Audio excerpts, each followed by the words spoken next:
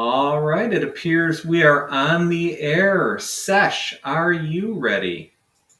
Indeed. Maria, are you ready? That's correct. Well then, it's time to go. In 5, 4, 3, 2. Hello, all you spry tubers, twitchers, and pod people out there. Welcome to the Could You Do It Better podcast. We're filmmaker, gamer extraordinaire, and the behind-the-scenes awesomeness known as Sesh, and the writing and directing sensation known as Maria. Discuss popular television shows and movies and answer the always controversial question of, could you do it better? Today, we will be discussing episode 9 of season 1 of Ryan Condal's House of the Dragon television series based upon George R.R. Martin's novel, Fire and Blood. And as for me, I'm Jonathan the Intern, and unlike our two experts, have no industry experience whatsoever. In other words, I'm much like Lord Beesbury, dithering on ad nauseum about topics nobody wants to hear about, getting my head bashed in on tables by security, and constantly told to Shut up, intern. And now to Sesh and Maria. Woo! Hi. All right, welcome. Look at that. We are on episode 9. Only one more until the finale. Can you guys believe that? It's pretty shocking.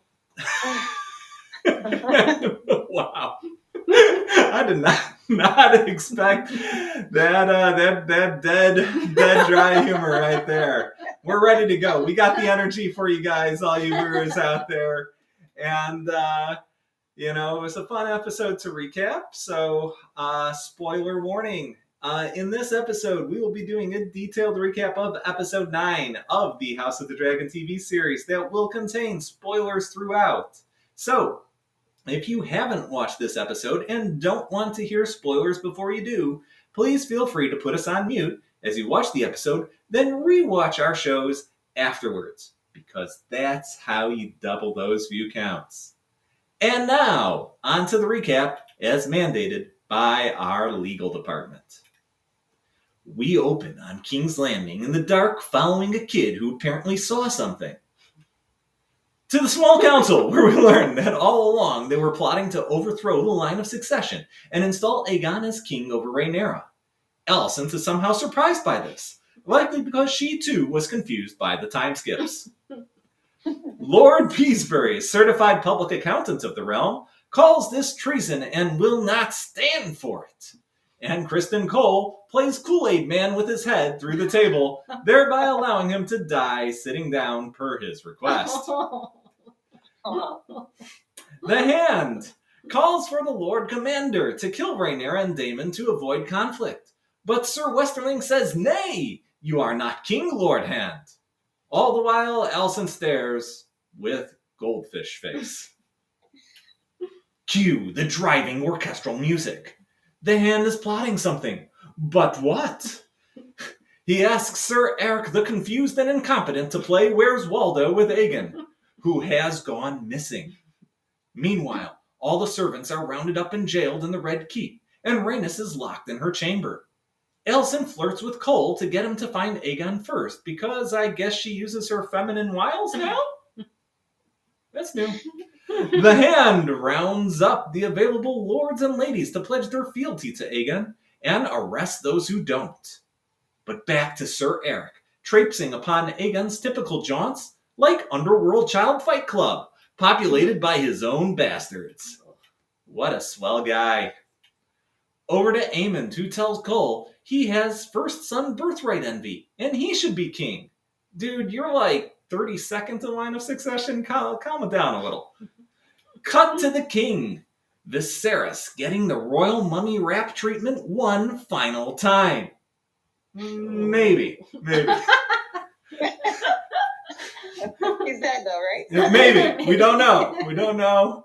Alicent cries on him, then goes to Rhaenys asking for her support in usurping Rhaenyra's claim to the throne, whispering to her words of peace and love and harmony, which is so out of place for her character. I can only assume that these lines of dialogue were written for Viserys, but his living corpse hadn't made it up the stairs to Rhaenys' chamber yet, so someone had to fill in.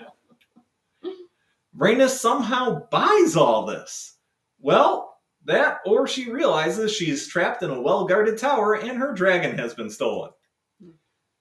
To the Hand, talking to Daemon's ex-mistress, the White Worm, who exchanges the whereabouts of Aegon for a bag of gold, an end to child cockfighting, and a promise to remember her. I'd rather not have the Hand think of me, but hey, I have a brain. Onwards to Aegon, hiding tweaked out in a sept, stating he has no desire to rule, followed by an utterly confusing sword fight between Sir Eric and Criston. Criston wins as Aegon tells Aemon to let him sail away. Over to Alicent, who now, after 15 years, is somehow in a tizzy about her dad's machinations and tells him she doesn't appreciate him controlling her life anymore, and she can make her own decisions now that she's found Aegon. So she makes that independent decision to do everything that her father, the Hand, was going to do, except tell Rhaenyra to bend the knee to her, but never return instead of straight up killing her. Okay, then. Now to awkward conversations between Larys and Alicent. Larys tells her handmaiden is spying on her, but won't say more until Alicent plays bare footsies with the table. Larys offers to kill this spy network, and Alicent offers her feet for pleasure as payment. What a show this is. Cuts to everyone pondering.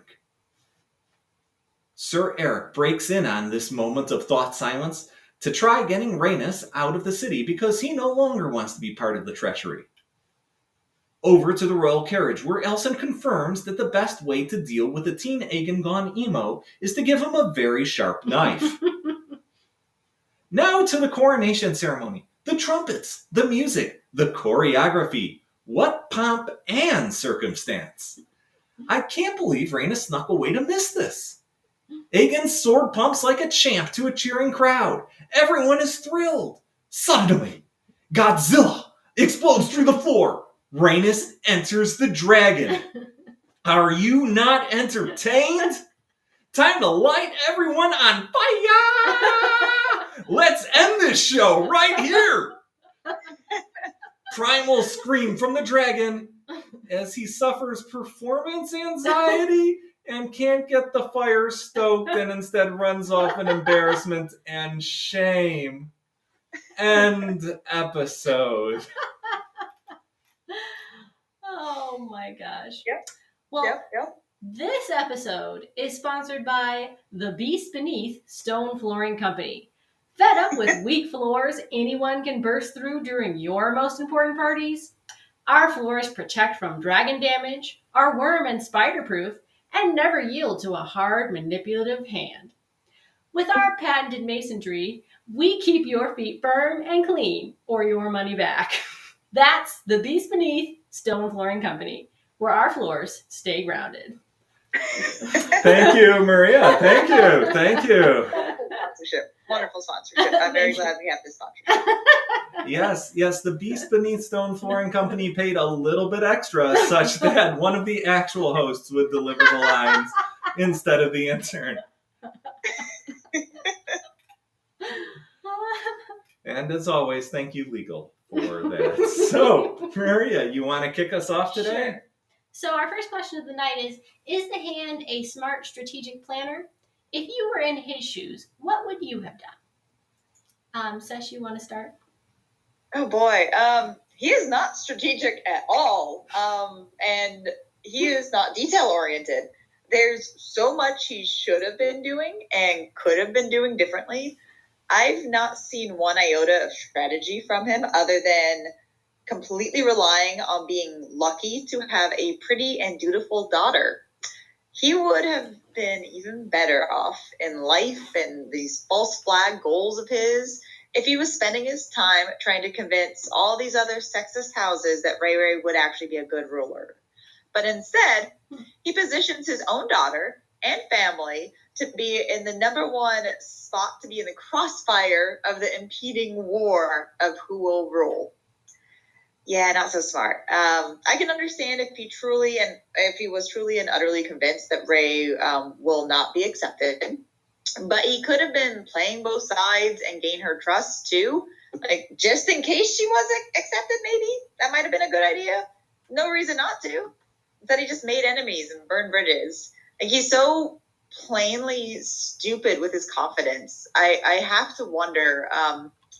Does he not know about the dragons at all? Like, he's been planning to kill Rey, likely for years now, but at this point. But he only chooses to set any of those things in motion after the king is dead, when there's going to be an active dispute over the throne. Why not try to assassinate Rey years earlier if he really was this against her? Daemon was able to get away with a tragic accident, and we sure as shit know there's at least 2 creepers in the court who will find ways to make other accidents and acts of violence happen as needed. So, I mean, and these people are indirectly on his side too. Like, it's not like he's acting alone. At this point with him, I just hope with him, when he and or Alicent are dying, he knows he is completely in the fault, and he did this to himself and her by his own actions. Yeah, those are really good points. What do you think, Jonathan? Well, I'm going in a slightly different direction, because I'd say, yes, he's a strategic planner, but smart? Absolutely not. No. In fact, he probably deserves a rousing round of applause and a spot in a medical journal for being able to be so highly focused on strategic planning with so few brain cells to do it, just like Intern. I mean, Otto is about as straightforward, transparent, and tactless as it comes to making underhanded plans that are just so obvious that the only reason they were tolerated is because the king just didn't have the will or desire to do any kingly duties. And even then, Otto still managed to get himself fired by the king for committing treason. Any other king in the history of existence would have had him locked up or executed. And it wasn't his wit that kept him from the executioner block. No. It was that the king was as incompetent as it comes. I'm sorry, King Viserys. I know I shouldn't speak bad of you at your funeral. If it's your funeral, we're still not sure. If he might be. He might be back next episode. I'm just preparing you all for this. If I understand Otto's plan correctly, and I will spell this out for everybody, it was, 1, to install his daughter as queen by having her do her best nerd seduction tactic. 2, make sure she gets pregnant such that her son could usurp the line of succession after the king died, not by force, which is 3, but by not informing the rightful heir and instead holding a public coronation ceremony. That's it. That's the plan. I mean, he didn't, as Sesh said, he didn't even work out the killing of Rhaenyra and Daemon issue ahead of time. Like, what is he doing? Just kill those people. You have no problems anymore. And it's not like the guards know where anybody is. We've established this multiple times, this episode included. Heck, he could have just walked into Rhaenyra's room, killed her, walked out, and then, 24 hours later, somebody would ask the guard, hey, where's Rhaenyra, who you're protecting? And, Sir Eric or Eric would be like, I don't know. And Kristen Cole is like, that's not my job to protect people, man. So, I mean, it's not that hard. And I mean, on top of that, he has no plan for keeping his grandson on the throne. None. Nor strengthening the claim to the throne. Nope, didn't bring that up. Or keeping the empire from descending into all-out war. I mean, this guy is an absolute moron and has likely signed everyone's death warrant. And if it wasn't that the king was like, well, he's a guy, he's just doing his job here. I do not get it. But yeah, he's super strategic. Just really, really dumb. Yeah, I mean, for me, throughout the years, the Hand has slowly gained alliances and forged secret plans to place Aegon on the throne without bothering to prepare Aegon, because I assume his goal is to rule himself with Aegon as his puppet figurehead. His answer for anyone not liking his plan is either killing or arresting them, which puts his initial alliances in jeopardy, in my mind. If you make an alliance with one house and then arrest another, the first house may not take kindly to that for a few reasons. What if those houses were allies, or they feel threatened by the heavy-handed utilitarian treatment of other people similar to them in power structure? So the Hand only seems to think as far as his arm, but not look at the whole body of the kingdom. If I were the Hand and really wanted to be on the Iron Throne vicariously through Aegon, I would work on setting up Aegon as an appealing option as king in the minds of the people over years. Have that kid do volunteer work, create a campaign around the leadership and likability of Aegon, even if he had to make it up in rumors. Then, when the king passes, show Aegon giving speeches about the goodness of his father and how he believes in a peaceful, positive future. If the masses already like him or think they like him, wooing the allegiances of the houses will be easier because no one has seen Rhaenyra in years anyway. The ones that still remain loyal to her won't pose as big of a threat because they are legions of people rooting for Aegon. The way the Hand is handling things now, he's just creating a ton of webs that will choke him in the end, because he has no way of knowing the fallout of all the ridiculous and ruthless actions he is taking. He has a taste of it now with trying to imprison Rhaenys and getting dragon breath in his face. He doesn't even have his own daughter as an ally because he thinks he's smarter than everybody. Yeah, I like that idea. Take Aegon doing some volunteer work, like making the child fighting rings more sanitary. Yeah! He could have just literally been his grandpa, because he was his actual grandpa. Yeah. Yeah. Did they ever interact? No. Doesn't look like it. Yeah. Did he ever even meet him? Who are you? Oh my gosh, this guy. We're going to be clapping when he's dead. So, our next question of the night is, what do you think of Alicent's attempt at convincing the Lady of Driftmark to join her side? I'll start off with this one. I mean, she had to have known that wouldn't have gone well. You can't trap somebody in a room and then pander to how they should be queen. To be fair, Alicent she's in a tough spot. She's just now realizing her dad is a manipulator and her whole life has been a farce. Her dad gaslights her, telling her she shouldn't complain because she's queen of the world while she has no say in anything. I honestly don't know what she could have said to Rhaenys instead. Maybe something like, I know this looks bad, but it's for your own safety. Your brother passed. Things are in chaos. Maybe a good start. I'm not sure. I did think Rhaenys' response was interesting, though, and showed more awareness of Alicent's situation than Alicent has herself. She sees how much of a pawn she is and tries to lay the seed in Alicent that she should take her own power back and start making her own decisions instead of serving any man around her hand and foot. That might come into play later this episode. Jonathan, you go. All my people out there, I found in my life that the best way to convince someone of influence who you've never talked to before to join your cause is to imprison them in a room, aggressively give them compliments like, "You're such a fracking queen, I would wear your skin as a suit." Then tell them to join you or die, because you believe in peace, love, and harmony. And then give them the night in their cell to think on it. Yeah, that's the ticket. No, of course not.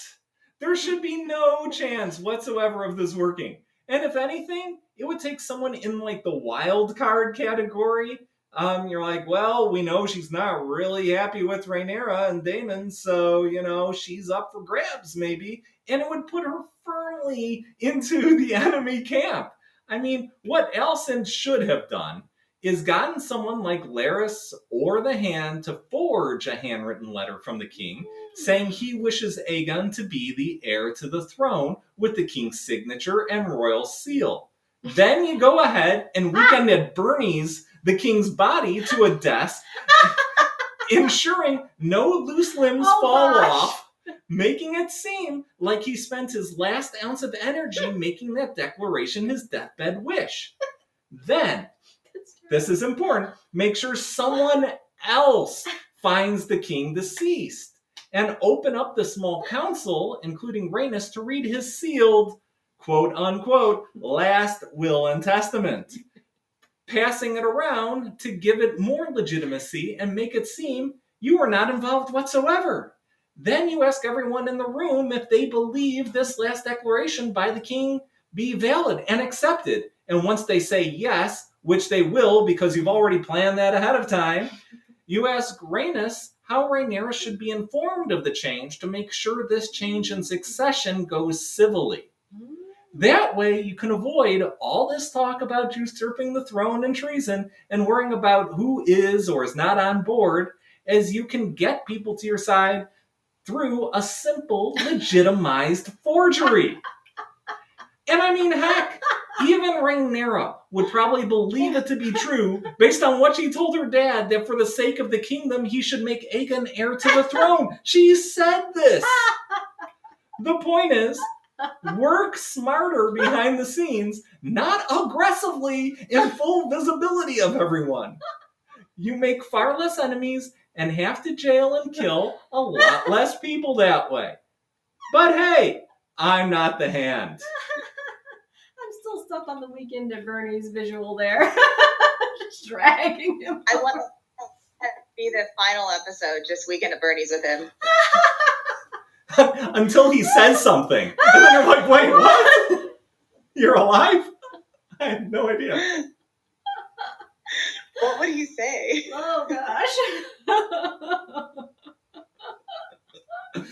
Watch Game of Thrones. Oh, gosh. Too much. All right. Oh gosh, what was the question again? Yes. Oh, sorry, yes. Sesh, what do you think of Alicent's attempt at convincing the Lady of Driftmark to join her side? Uh-oh. I think we lost. I guess it was okay. Can you hear me? Yes, you are going in and out. Okay. Sweet. Thank you, Internet.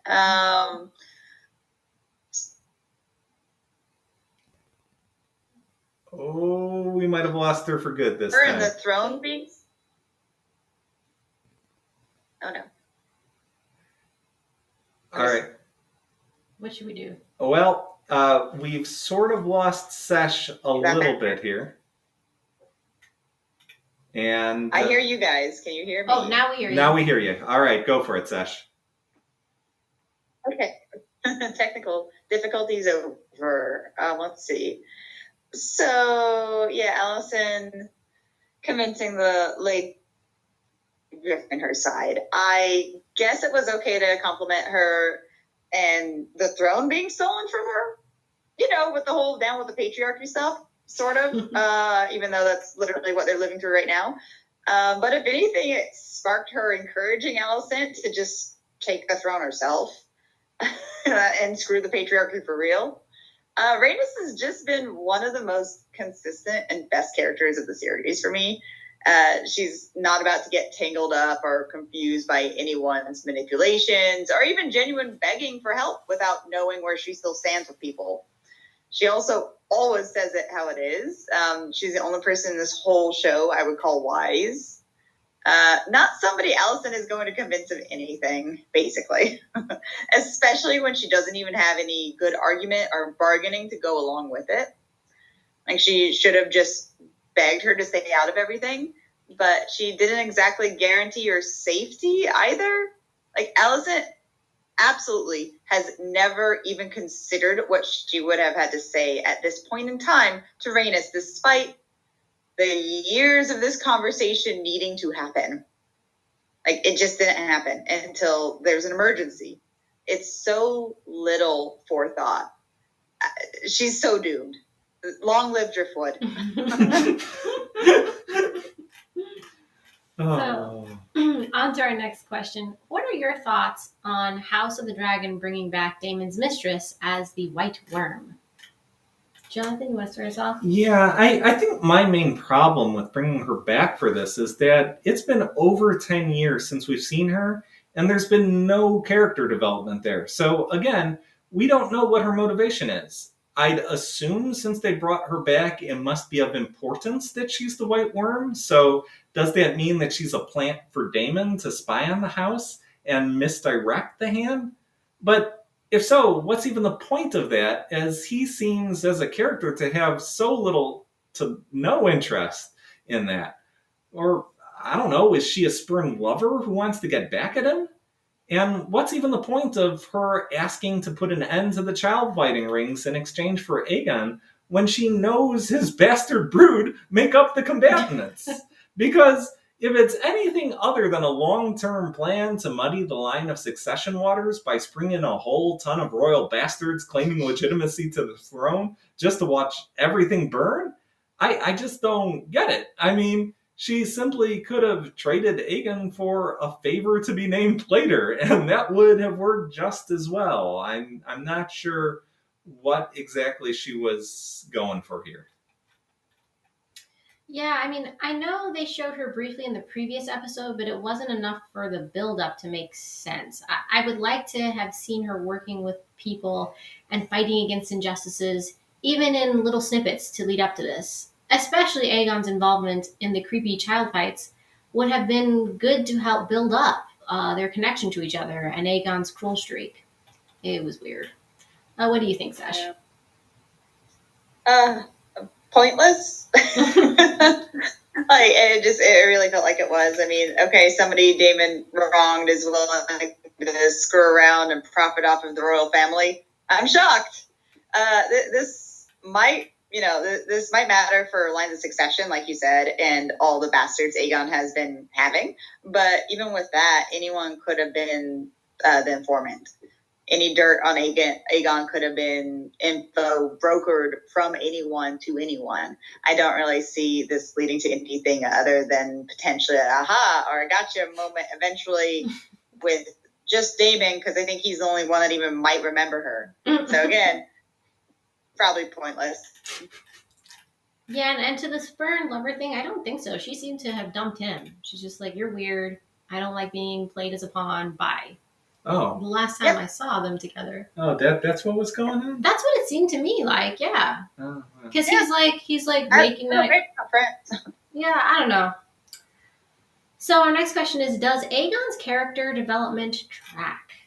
I'm going to start us off. I don't know how a person can be completely lazy and ambivalent on one hand, and then a raging rapist and child fighter on the other. I mean, the two just don't mesh well for me. And then after that, try to make him suddenly show he cares about what his dad thought of him all these years.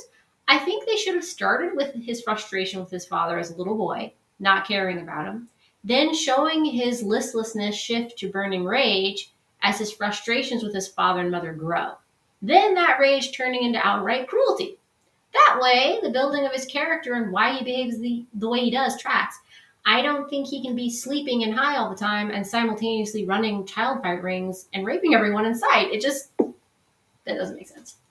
Man, but that would entail character development, Maria. No. I mean, you can't have that in this show. Yeah, that's like a step-by-step process. Yeah. And also, there was his grandpa. Yeah, I mean, not at all. That's true. Yeah.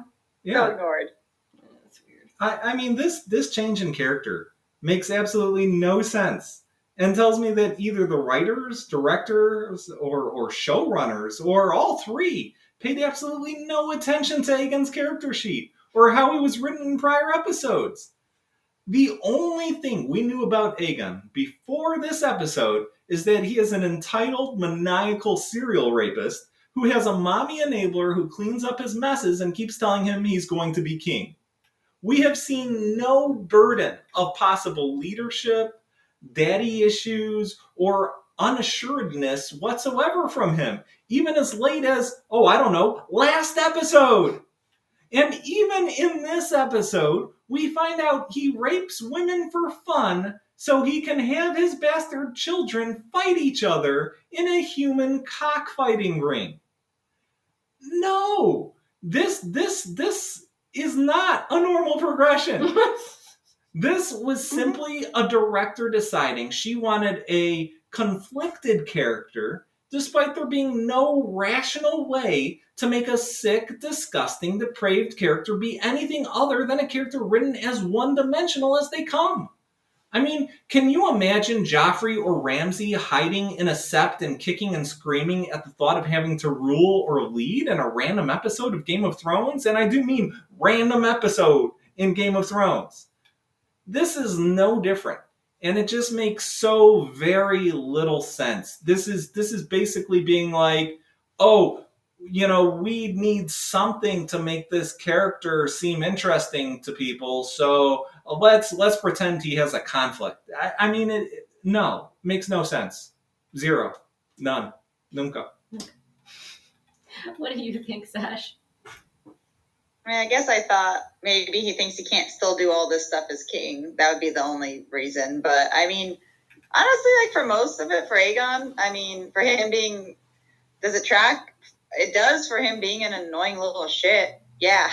I don't really get why he's like this, though. Like, even with the explanations. Like, Alicent seems like an all right, loving mom who has been aware of all of her kids' issues their whole lives. I would think her kids should have all been a little bit more normal, considering most of the Targaryens are inbred, but these ones aren't. But hers are all a little messed up in the head anyways. This king was kind of aloof, but not the worst king dad we've seen. I suspect he actually paid more attention to his children than like Robert Baratheon. And Alicent is at best an accidental whoopsie Cersei. With their raising Joffrey, he did turn into a little monster, but that made sense. Like, I don't get why Aegon is a bratty psychopath. I thought after them showing him jerking off into the townspeople and being slapped around that there was a chance he was going to step up and get his stuff together and grow into adulthood. But, like, he regressed and also turned into a monster at the same time. Like, even with this speck of humanity randomly thrown in now, it's Yeah. Not done well. Yeah. So now for my favorite question of this evening. Should Rhaenys have lit everyone on fire? Abso-freaking-lutely. Burn them all. I mean, need I remind everyone, these people not only are committing treason and usurping the crown, but they also imprisoned and threatened her. Hell, what she should have done after scorching them is sat down on the throne, then had the guards usher everyone back in the coronation hall, thanking them for attending her coronation. I'm Rhaegon the Conqueror, biatches! Because I'm twice the ruler Rhaegon and Rhaenyra are. Now all hail the queen, baby. And just end it right there. And we're good. Happy episode. I would have loved Good that. night. Yeah. Yeah, she's played by Bruce Campbell in this episode. For this. Yeah. Sesh, what do you think? Yes. Do it. Dracarys, say it. Yeah. Say it. I wanted her to.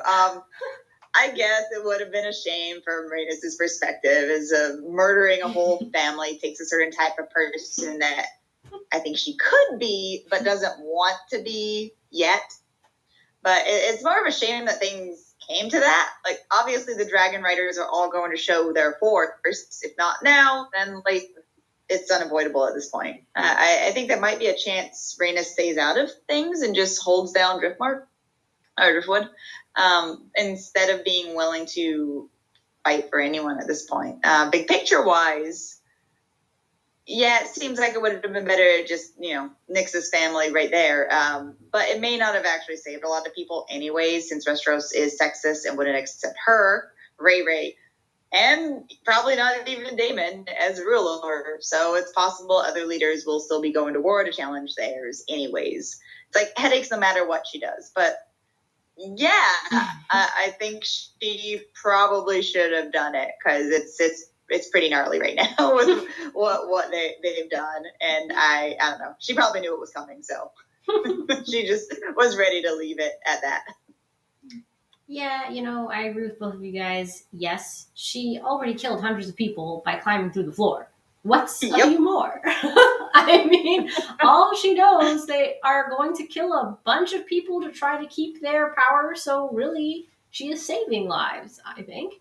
I mean, I can see that she has a moral code and such. So she should have, asked the people she didn't want to kill to kindly step aside while she lit the rest on fire. All classy-like. Mm-hmm. I mean, she did weaken their position with their people, because if they couldn't keep the citizens safe at the coronation, how are they going to do it in times of war and the like? So, I mean, that's something, but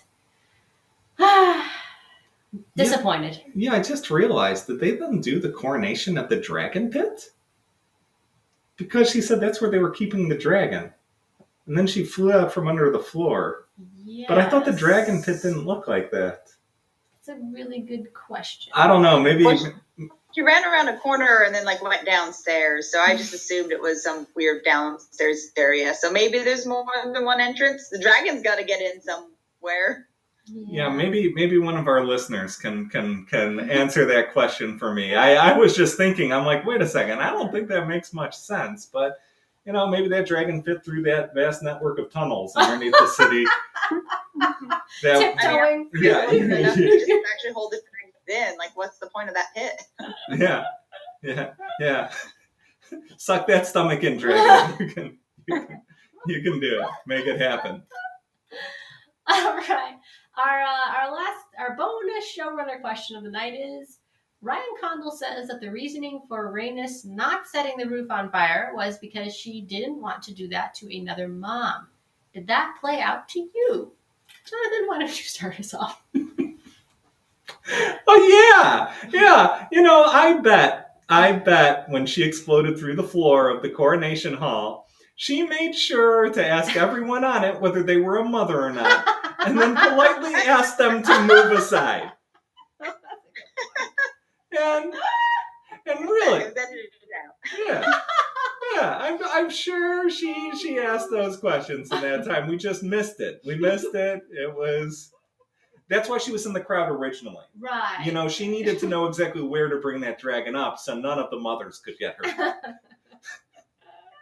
So I mean, all right, Ryan Condal, let's talk. Viewer to showrunner here. So you're saying she's not going to kill the woman who imprisoned, threatened to kill her, and stole her dragon simply because the woman's a mom? Give me a break. It makes far more sense to Rhaenys' character that she didn't do it because she has an actual moral and ethical code to abide by the rule of law. I mean, she allowed Viserys to rule without provocation, even when she was clearly more fit to rule because he was named heir. She does not believe it is her right to sit on the throne, and as such, it is not her throne to take. It is for Rhaenyra, the rightful heir, to act upon and take, and she will deliver that message as is her duty. That's what I got out of that. Not she's oh, I could charbroil everybody here, but yeah, she's a mom. She's okay, she's got to take her kids out to hockey practice. Yeah. Unbelievable. She's a mom. Do we have any questions? Other people have to answer this, I think, but... Sesh, what do you think? we could just end with mine, but nobody pays to see that. So My bad. Let's see. So the reason that Rhaenys wasn't setting the roof on fire was because she didn't want to do it to another mom. Yeah, no, not at all. These showrunners are on a roller coaster ride of the weirdest sexist ideas. I don't get it. It's so random. It's so weird. Rhaenys definitely made a statement with her dragon, though, but it felt more like it was her stating that she didn't want a part of this upcoming war. So was her saying something like, "Don't come after me or else I'll burn you all," while also making it clear she's not a huge supporter of Ray. Because if she was, she could have just ended things right there. So now if everyone kills each other, then she'll be there to take the throne. The queen that should have been. Damn it. I do wish this was how this story was going to end, though. But yeah, I think that was her statement. And she wasn't going to be a part of the game. You make a good point. It's sort of like the directors heard like some buzzwords and catchphrases and were like, you know what? We need to appeal to people who like buzzwords and catchphrases. So we're just going to just absolutely misuse them in every way possible. I mean, it is weird stuff what they're focusing on. Moms just gotta stick together. Totally the theme of Game of Thrones. So my answer, is no. I think she more likely didn't want to take power in an unfair way, like you guys are saying, but rather wanted to show her power to shake off the insult of being imprisoned and also them murdering her brother-in-law at the drop of a hat. I don't think she took that well. She has building rage, and I am intrigued with what she will do next. On one hand, burning everyone would have been awesome. On the other, out of her character. I do think there is more mystery to her now, seeing her show some of her strength. I will back up my statement from the last episode or two that I think she would make for a good ruler. She isn't bloodthirsty, but is violent enough to be regal.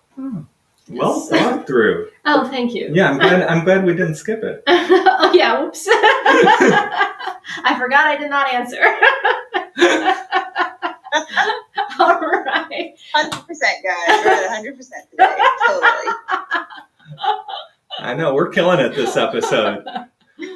All right, let's look at some viewer questions. We have Bear UNLV saying, another spicy episode. Looking forward to the recap. So hopefully we didn't disappoint there. We also have...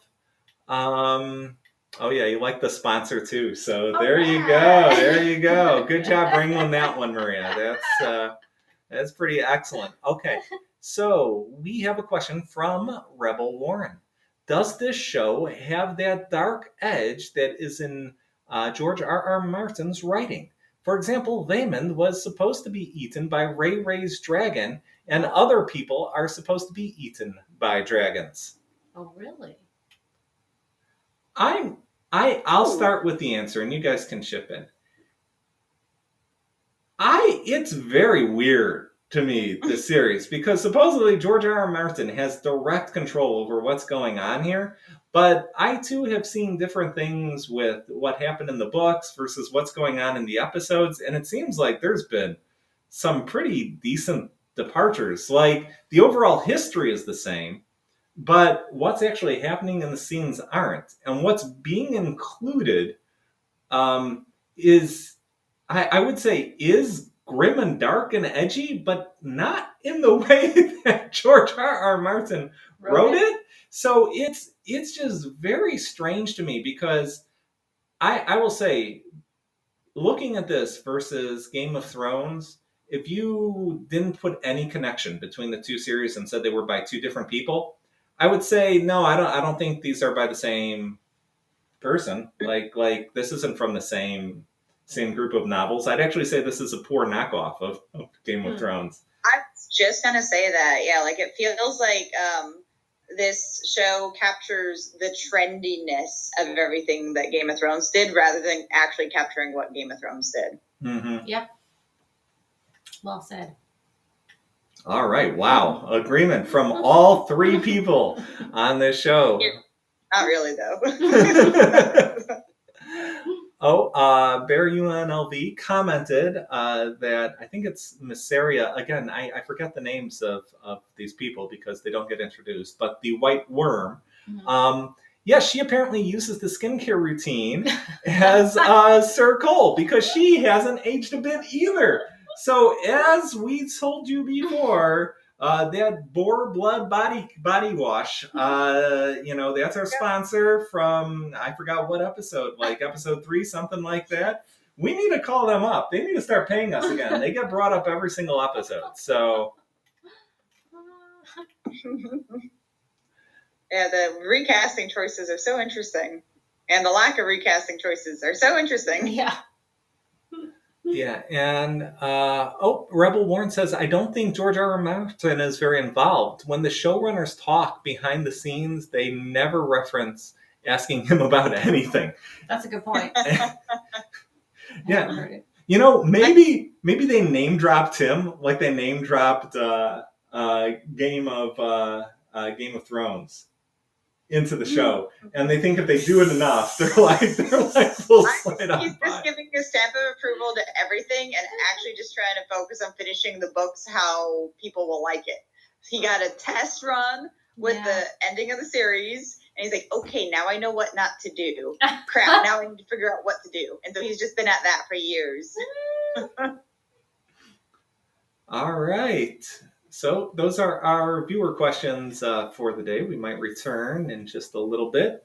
So now we're at ratings, and would you continue watching? Let's see. Who do we begin with tonight on the ratings? I will start. I would rate this episode a solid 8, actually. I enjoyed it.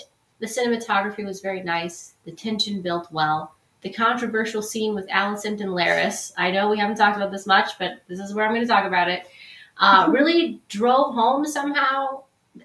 It really drove home how she has been treated by the men in her life and made you feel for her situation. She's been used and, more importantly, sapped of her natural-born power and rights since a youngster. She didn't get to choose her husband. Her one friend was ripped from her. She had to serve at all hours, and when she tries to find a friend to vent to, he uses her even more. Larys' strange sexual demand of her is deeply disempowering and keeps her feeling less than and at the whim of everyone else but herself. I do think the show set this up quite well. Wow. Out of all the things that they didn't set up, I thought they did this well. Yeah. Great points. Yeah, no, I second that notion. That's a really good point you bring up. It's one of those really well done things. I list this one as probably like an 8, maybe an 8.5 for this series. It was shot well. The script was actually good while moving things forward and feeling like everything we saw was necessary and added context at a minimum, like the scene you just brought up, because it changes things contextually for a lot of what we've been seeing with them.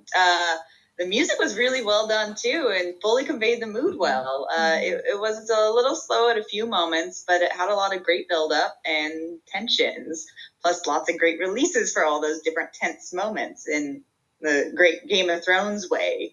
Like something big actually leading to repercussions.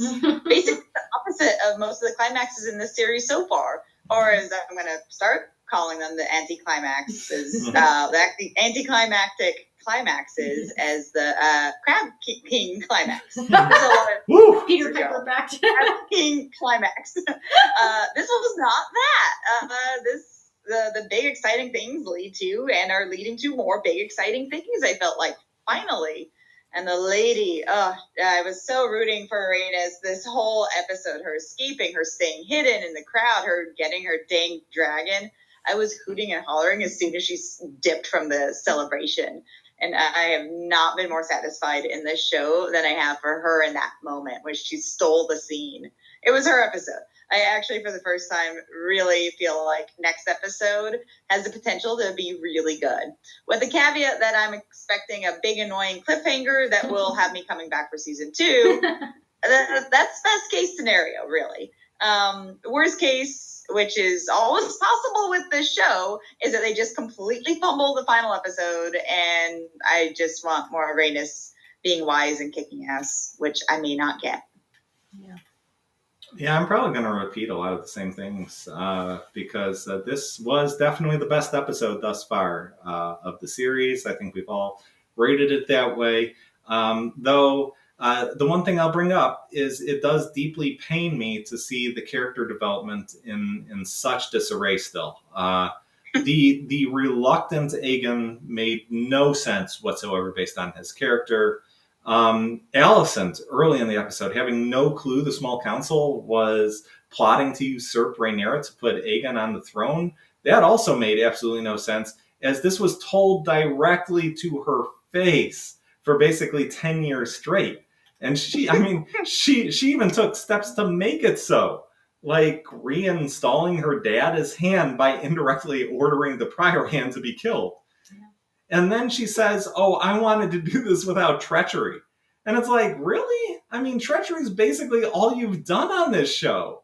Like everything from going ahead and seducing like your friend's grieving dad, all the way up to now, and everything she's done, like to slander Rhaenyra's character. Like she didn't have to do any of that stuff, but she did it because that's what her dad wanted, and then she did it because that's what Larys wanted. And I think at some point, I mean, Maria brought up very good points in terms of showing how truly unempowered she is that at some point you do have to take some responsibility for your actions or inactions, and that's the sad truth of things, is that you don't get to just say, oh, somebody else is doing this, somebody else is doing this. When you start taking actions to do it, I'm sorry, you're doing it. You're on board. Maybe you aren't as on board as everybody else, but you're going along with it. You have to do something and stand up for yourself. And it's not like you didn't have any power. I mean, you were a queen who actually did have the king's ear. Like, this series has shown a lot where, oh, women can't do anything because the women don't have the king's ear. Alicent actually did, and she chose to do basically nothing but treachery with it, while being confused the whole time. Anyway, I'm going off on a major tangent here. So if we were to take this episode in a vacuum, though, we don't know any of these major character issues, and as such, it was a really solid, well-directed episode with tremendous cinematography, and I agree, absolutely, to die for musical score. That is how you score an episode.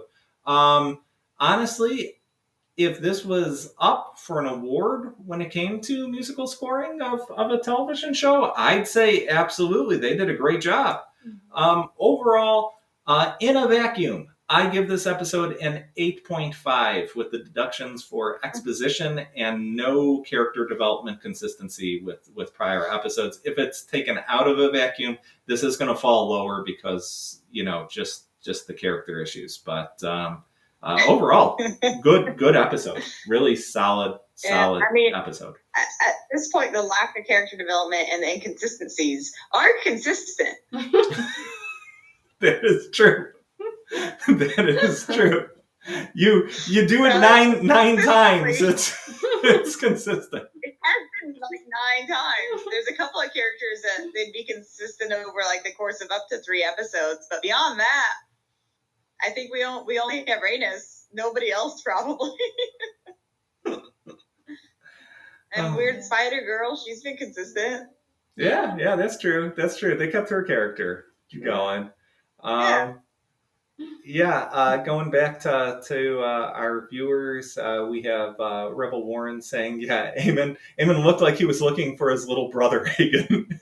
Yeah, I mean, again, I feel a little bad for the actor who portrays Aemon. Usually I look up who it is. I don't know it offhand, but I mean, he's apparently 20. What was it? 20 years old, or I think you said 20. Yeah, 20 years old. He looks like an old 20. You can't help that, but they should have done something to cast similarly in terms of how they look age-wise. They've been doing that for years with people. The looks are good. The age for the looks are not good. I don't think. Like I can't tell how old they are at all, and these time skips have not helped. Like they look good. Like they look consistent for what they would look like, but I can't tell what age they're supposed to look like at all. Yeah. Do we have any ratings for this episode from our audience members out of 10 or A through F? Let's see. Going once. Thumbs up, thumbs down. Going twice. Oh. We have Bear UNLV giving it an 8 out of 10. Oh, Rebel Warren giving it a 4 out of 10. Ooh. Interesting. Interesting. We might have to hear a little bit from Warren on that 4 out of 10 as I start. Somebody hates this show more than us.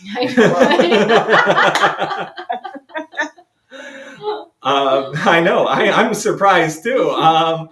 Bear UNLV says. I didn't even hate on this one very much. I know. Bear UNLV says, I feel like the show finally has substance. Yeah, for my part, I'd agree. This actually felt like an episode. It is so interesting to me because I'll throw this out here. I'll ask a question to the panel. Yes. If the series started last episode, would we rate it much higher? Yes. Yeah, definitely. They fumbled so much in the beginning. Yeah. Like this season should have just been like half as long. Yeah. I think that's the problem. Like I'll say it right now. I think the reason why we're so down on the series, I'm guessing this might be why Warren's so down on the series too, is that those first 7 episodes, I don't care what anybody's saying, those were a disaster. Like those should not have been made. There was no purpose for them. I don't feel they added anything to the show. And it does finally feel like these last 2 episodes, they're at least saying, hey, we have a story here that we might actually want to tell. Yep. 7 was almost there, but it just had glimmers of it. Yeah. It was about there. It was almost there. It's like it should have been the starting point. It would have not been the strongest starting point. Timeline-wise, it would have been pretty good, but it wasn't. They started earlier, and everything before that was pretty not so good. I have a random question for you guys. Did the white worm have that little boy poison the king? Because they showed briefly, and then they showed the boy, and anybody have thoughts on that? Possibly. It did seem like he was undying otherwise, so. It seemed like, wow, that might have been a plot there. Yeah, and they talked to the possible poisoning of him, like it was throwaway. I don't know from the book. I need to see the books to just a random question to know that. I think it's a good question because it's an interesting thing too. Starting that episode on a child, that's like what I was running thinking. Through the halls. And it was beautiful, but it was weird because and saying that he saw something. Yeah. Like, so what did he exactly see? What's going on there? So maybe we'll get revealed that like Damon did like sneakily show up and did the deed. Like we had theorized that he would put his brother out of misery. Maybe. Just dipped. He got really out of there. He's good at that, empathic killing of people. Yeah. All right, let's go then. Thank you all for your participation tonight in the ratings and the questions. We appreciate that. And again, thank you so much for watching until the end. We know that an hour listening to random people talk about a show is a lot of time to spend. So we do really appreciate your support. And hopefully we brought you some intelligent conversation and laughs tonight. I know Maria sure did. She did. You did as well. Oh, Both no. of you guys. Yeah, I Great points. Feel saddened, but it's your support that makes it worth it. So if you like this show, please like, share, subscribe, and heart. Do those likey things. And if you hated this show, make sure that you go ahead and you like this episode twice. As I said, we have metrics. We're keeping track of those. We see whoever goes ahead and likes us multiple times. And the more you keep liking us, the more we change this show specifically for you and how you want it. So it'll really show us. You show us. Our oh, yes? We are going to be opening up the show for voting on what we're going to review next. Just so you guys know, think about what you'd like us to review. Oh, yeah. That's a good point. We'll hang on a little bit after this outro to go ahead and do this, but we are taking suggestions to do after the finale, so we can keep doing this weekly thing, and we'll do a brand new show.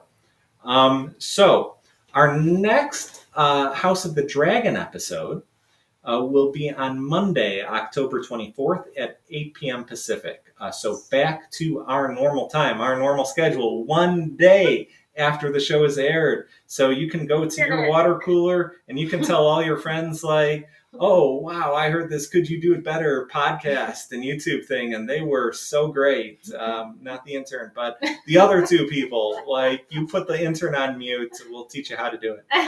And we'll go ahead and go from there. But, however, I think Maria would like to bring up a special episode that we are going to have this week. Yes, not this week, but next week. Oh, never mind. Next week, Maria would like to bring this up. The 25th, we're going to be interviewing a up-and-coming filmmaker in the industry, and talk about his life and have a good time with it. He is moving from the music industry into film, and we're going to get his insights. Yeah, so that should be really fun for anybody who is an aspiring writer, someone aspiring to be in the industry, or just wants to hear cool things about both the music industry and writing, and some things that he learned to do better. That will be available, and we'll give you more information, I guess, as it comes closer. So we'll take one last look at our viewing audience. All right. And so until next time, could you do it better? All right. Thanks, everyone. Bye. Okay, we are going to keep this Podbean open. That should be enough to make a little cut there. So anybody in our live viewing audience, you are free. Throw out any suggestions you might want us to go ahead and review. We won't necessarily promise you anything, but we will take it into consideration and go from there. We'd like to cater to you a little bit, and we are open.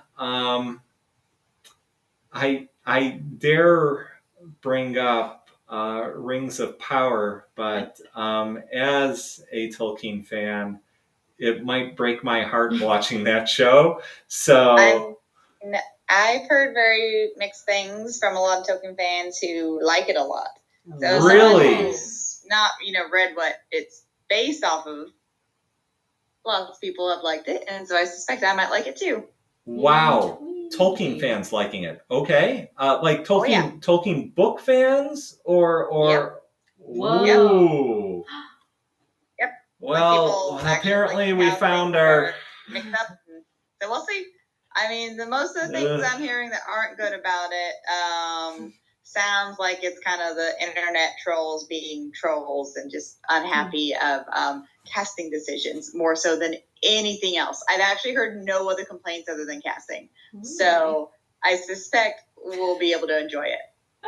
Okay. Suspicious eyes. I don't on that know. one. Yeah. But I haven't read that one. I've only read The Hobbit and then the three main ones a while ago. and I would much rather just watch the movies, except for The Hobbit. That one I would rather read.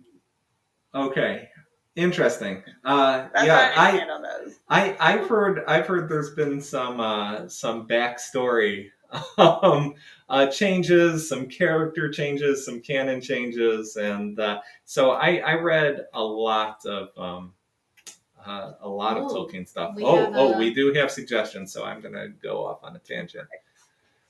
Bear UNLV says American Horror Story NYC just started tonight. So, I mean, I'm very familiar with that series, so I'm gonna probably be watching anyways.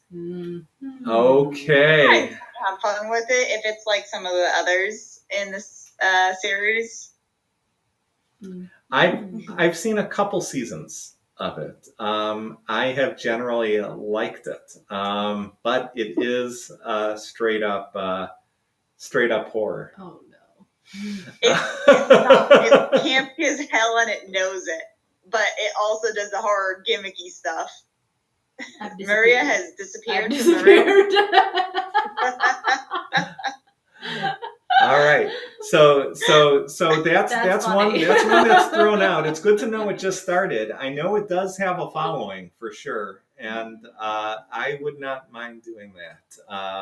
But if Maria is sort of out, I'll see an episode or two and see if I can stomach it. Oh boy, it's done funny, like some of the seasons. Sometimes it's all pretty campy. Even when they try to be serious, they're kind of doing it over the top serious. So they're kind of like, "Are you in on this joke?" It's fun. It's more fun than anything. Okay. But there's been some really good seasons of that. It's a lot of fun. All right, another option we have here is the Chucky series. So that also, I guess, that also would fit in the campy horror genre. That would. What's the one? I know I've thrown this out before, but I think it is something that just everyone should watch. So I do want to just throw out one of the options of Avatar. Oh yeah, we did say we were going to do that. They're short episodes. Even doing like 3 or 4 episodes per one of our episodes would be very doable. That's a good point. Mix it up. Yeah, and it's a good series. Like I'm telling you, you guys need to see it anyways. So I saw Avatar. I loved it. Yeah, I have not. I've heard good things, and it's true. We did have a couple people back when we were doing our Watchmen series who brought that up as well. So, and there's a new one coming out. So exactly, we can prep for that. All right, we'll take that into consideration. We also have Rings of Power, but it's a slow burn from what I heard. Tolkien book people love it. Okay, interesting. I'm telling you, just the internet. They're just interesting. Being the internet. Okay, Rebel Warren brings up MCU Disney Plus shows. Which ones, Warren? I know, what is it? I know there's Scarlet Witch. I actually haven't followed the MCU much recently. I'm current on, I think, all but 1 or 2 of the MCU shows. They're pretty good. I mean, my favorite might be What If, just because I love that. But the live action ones are very watchable, and they're a good amount to talk about. I don't think they try to be as artful as like this series, the House of the Dragon has tried to be. Even if it failed, it's at least trying to. I don't think they're.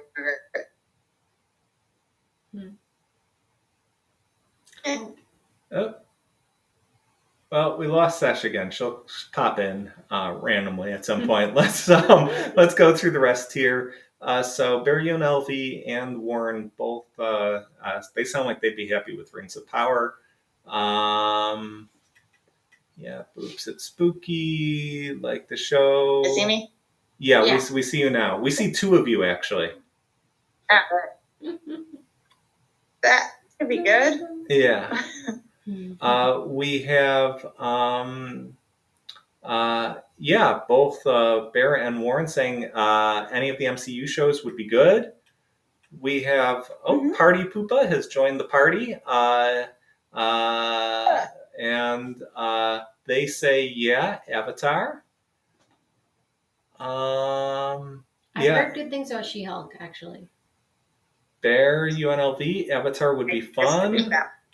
Warren with She-Hulk. No. Bear, UNLV, She-Hulk. What if Moon Knight? She-Hulk. Wow. Okay. We've got a lot of options. So yeah, there's a lot of MCU stuff. To throw out one more that I had thought about, just because there's going to be new ones for this too, and because I freaking love it and wouldn't mind an excuse to see it again, was The Witcher. Yes. What season is The Witcher on now? They only have 2 released, and so next year they're releasing 3. Okay. Do you know about how many episodes are per season? I think it's 10. Might be 6. I think it's 10 though. Okay. If it's 10, I mean, that's 20 weeks. That's doable before the next season of Game of Thrones. We could even fit that in with something else if that's something that interests people. I did have interest in seeing that show as well. Oh, and Party Poopa says I just started watching She-Hulk as well. So, all right. I mean, She-Hulk is real new, so that might be a fun one. Mm-hmm. 8 each season from Bear UNLV. Okay, so, wow, thank you so much, viewing audience, for helping. I think you all said all of these are great. So, but... Let's do them all. We're podcasting every day. Yeah. Yeah, absolutely. So, okay, we will do one of those shows to start out with, and we'll probably branch off into another. I'm not sure if we have the timeline to do 2 podcasts a week. That starts getting pretty harsh. Yeah. You two actually have schedules to do stuff, and me, I just engineer all day. All right. So we will start with one of these shows, and we will go from there. But this is exciting. So finale next week again. That's going to be on Monday, 8 p.m. Pacific, 11 p.m. Eastern.